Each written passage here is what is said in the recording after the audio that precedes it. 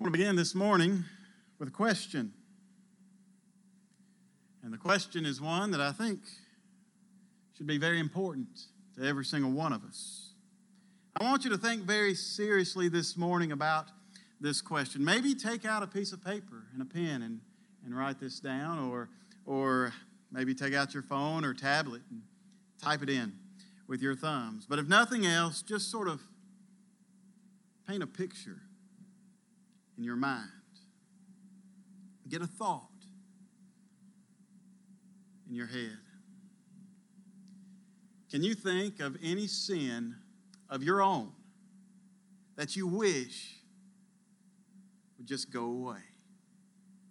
That you could just send it off to someplace else and it would stay away forever. It would no longer be a part of your life. It would no longer be a part of your thought process. You would no longer have to struggle and suffer with this sin.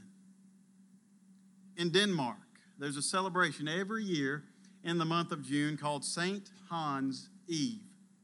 And it's in that celebration, the people in the village, they'll come together and they'll take some of the relics or some of the items that would represent their burdens, would represent their problems. It would represent the difficulties in their life, the things they had experienced over the past year.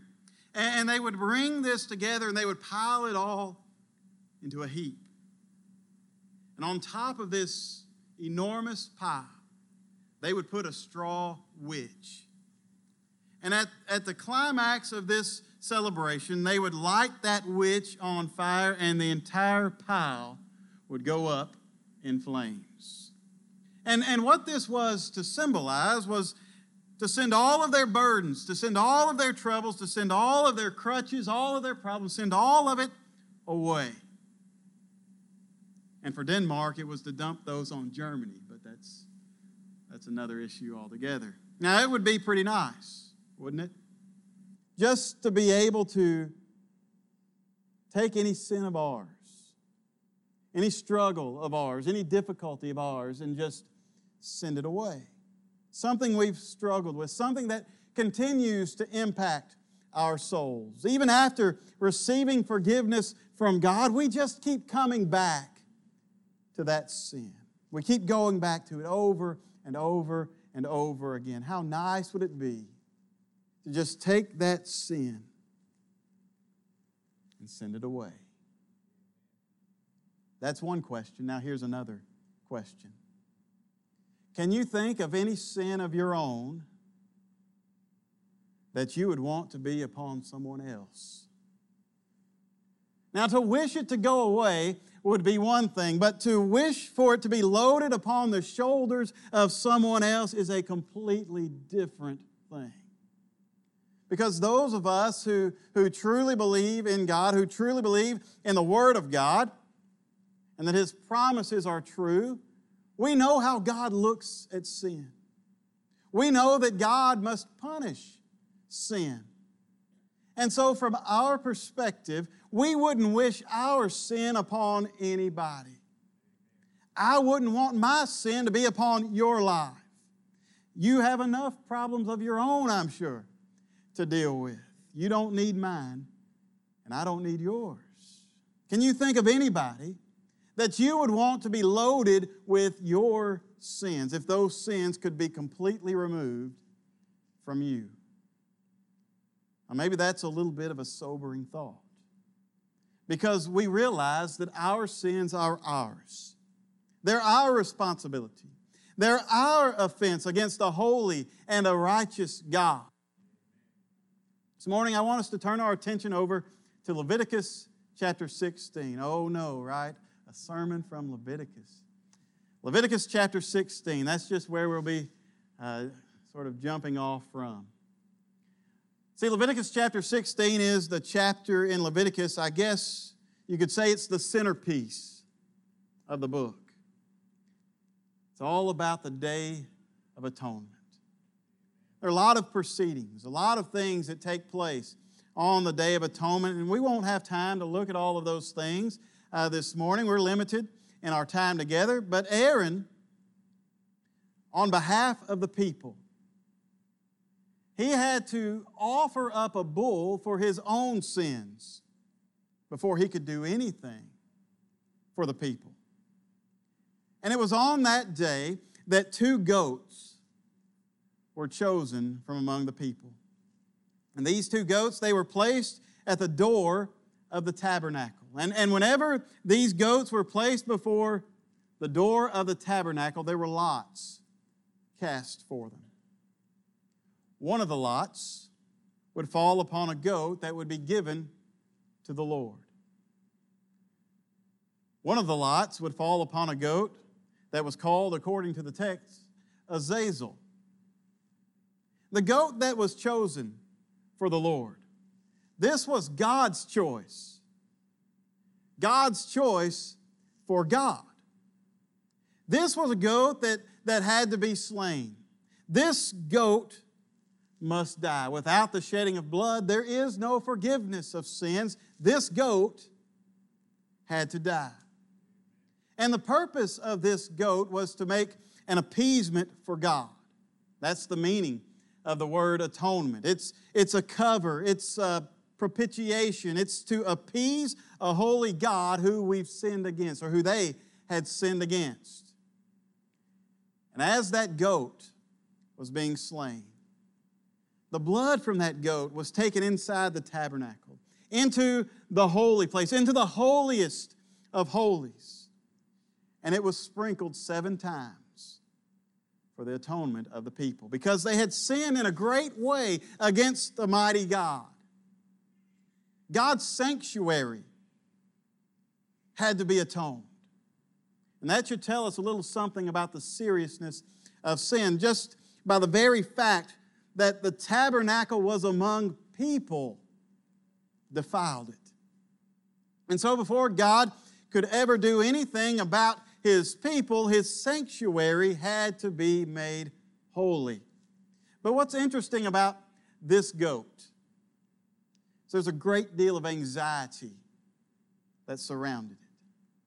The people of Israel, they always looked forward to the Day of Atonement. This was the day that their sins were rolled forward for another year. This was the day that their sins would be taken away. But all of that, the possibility, the hope, that recognition, it was only possible if God was accepting of that goat. Now think about the anxiety of the people. They were helpless. They couldn't do anything. Everything about their sins was riding on what happened with this goat. Aaron had to have on the right clothes. He had to have the right attitude. He had to go through all the right and appropriate steps. He had this command and that command, and every little iota had to be served in order for that sacrifice to be acceptable to God. And even then, even though Aaron was a high priest, he was still a human being. This had to be acceptable by the grace of God. You know, many times we look back to the Old Testament and we see only works. But the grace of God is present here on the Day of Atonement. Because it's only by the grace of God that this sacrifice would ever be acceptable. And then there's the other goat. The one that some translations call Azazel. Some other translations call it the scapegoat. Quite simply, it was the go-away goat. You ever had somebody in your life and they just keep bugging you and bugging you and bugging you, and you get anxious, you get wrapped up in knots, and finally you just say it, go away, I can't even stand to look at you. Now you have that person in your mind, don't you? This goat was the go-away goat. This was God's choice goat for man. See, even because their appeasement was made by the goat that was sacrificed, their sin was still there. Their sins needed to be taken away. So this goat, the scapegoat, Azazel, it must live. So Aaron took his hands and he placed them on the head of this goat, and he began to confess the sins of the people. I can't help but imagine Aaron standing there over this goat and just naming those sins one by one by one. And the people, as they're listening to the sound of Aaron's voice, call out the sins, or this man's sins, that man's sins, and all the sins of the nation. There's no telling how long Aaron spent with his hands on the head of that goat, standing there, calling out, confessing the sins of the people. And then they were to take this goat, and someone was appointed to lead this goat off into the wilderness, so far out into the wilderness to a place that it wasn't inhabited by anything. And they would leave that goat there alive, with the impossibility of it ever returning again to the camp. Now, with the goat that was to be killed, the goat that was to be offered as a sacrifice for God, there was great anxiety. And so imagine the relief of the people when Aaron came back out after sacrificing that goat and began to confess their sins to God. Now they had confidence. We've glorified God. We've honored God. He's appeased. He's satisfied with us. And then imagine the incredible release.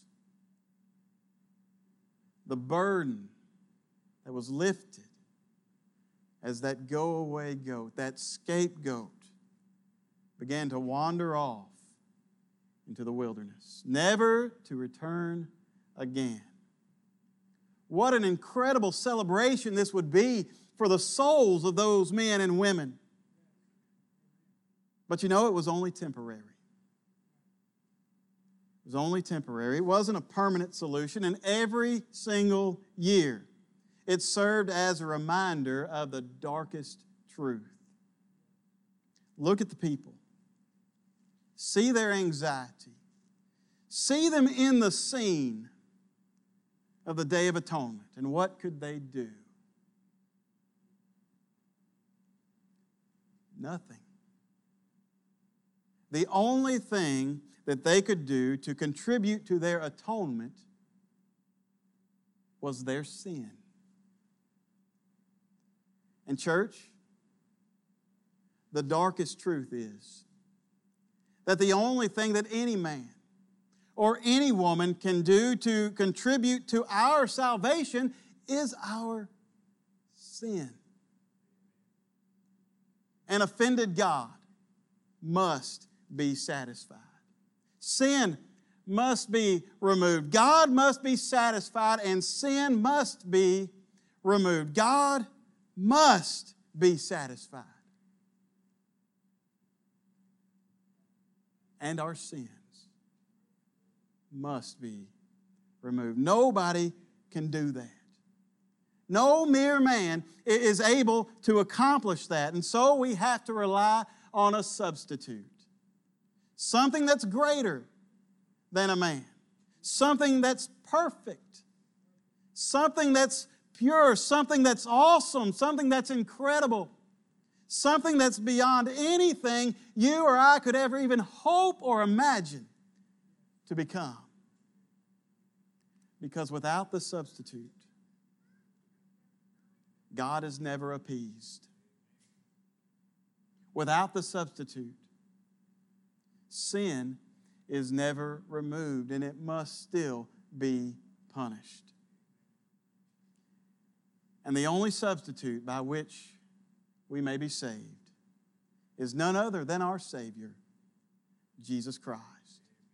He was the one for God, chosen by God, for God. He's the one that had to die.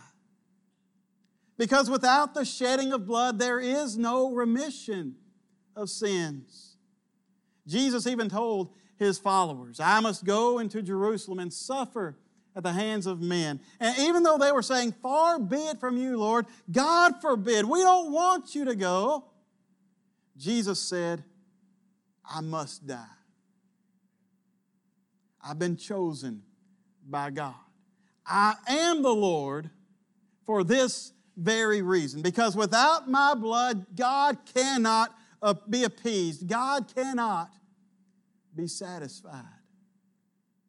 The Bible tells us that Jesus was the propitiation for our sins. Now that word propitiation, it means to satisfy, to appease a God of holy wrath, of righteous indignation against sin, to appease Him.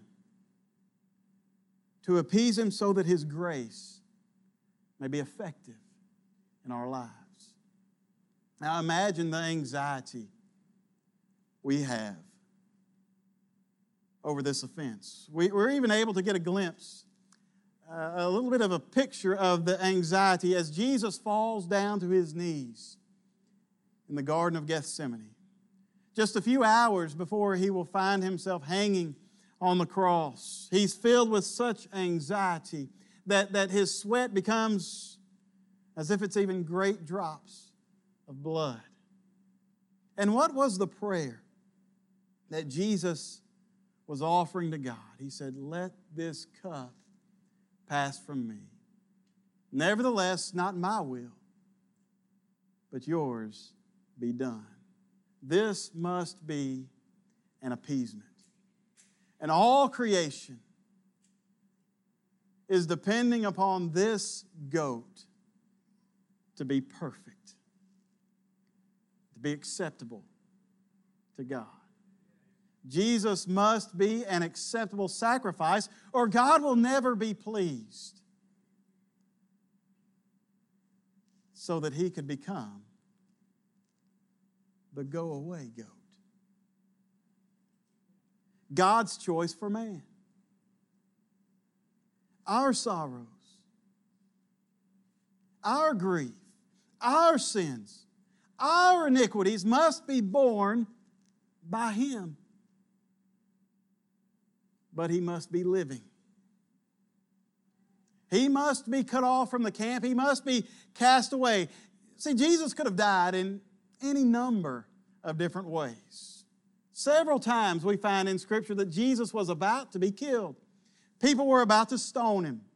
People were about to throw Him off a cliff. There was one time when the people were rushing so hard and pressing so hard against Jesus because of His teachings and because of the things that He had said to him. He told His disciples, we have to get back so the people don't kill us. Jesus could have died in any number of ways. But to be this go-away goat, He had to be outside of the camp. He had to be sent outside of the holy city of Jerusalem. He must be caught and cast away from the living. And that's where we find Jesus on the cross. Golgotha, a place set outside of the city because it wasn't right. It wasn't holy. It wasn't God's will for man to be a curse inside the city. And what a relief from the offense this sacrifice was. As the sins of all mankind, yours and mine, were laid upon this go-away goat. What man couldn't do for himself, God did for him. The Son of God became a son of man so that the sons of men could become sons of God. Atoned and freed from sin. 2 Corinthians chapter 5, verse 21 says, for our sake, He made Him to be sin, who knew no sin, so that in Him we might become the righteousness of God. in the 6th hour, 12 o'clock, noon, when darkness came over the land, Jesus had become sin. He had become adultery. He'd become an abomination. He'd become blasphemy. He'd become fornication, idolatry, immorality, impurity. He'd become hypocrisy and gossiping. He'd become drunkenness. He'd become lies and deception. He'd become cheating. He'd become murderer. He'd become covetous and lasciviousness and lust. Jesus became sin. He became me. He became you. If God, who is so pure in eyes that He can't even look upon sin, neither should we. God clothed over the nation, over the cross, complete and utter darkness, as Jesus, as the goat of the Lord, and as the go-away goat, as He bore the sins of the world. And He was utterly and completely alone. And in His banishment, in His exile, there's no wonder that we hear Him cry out the words, my God, why have you forsaken me?" Because Jesus was doing for you and for me what we could not and cannot do for ourselves. And heaven's darkest hour had become our brightest hope. Now that hope is only possible if you come to the one who makes it possible.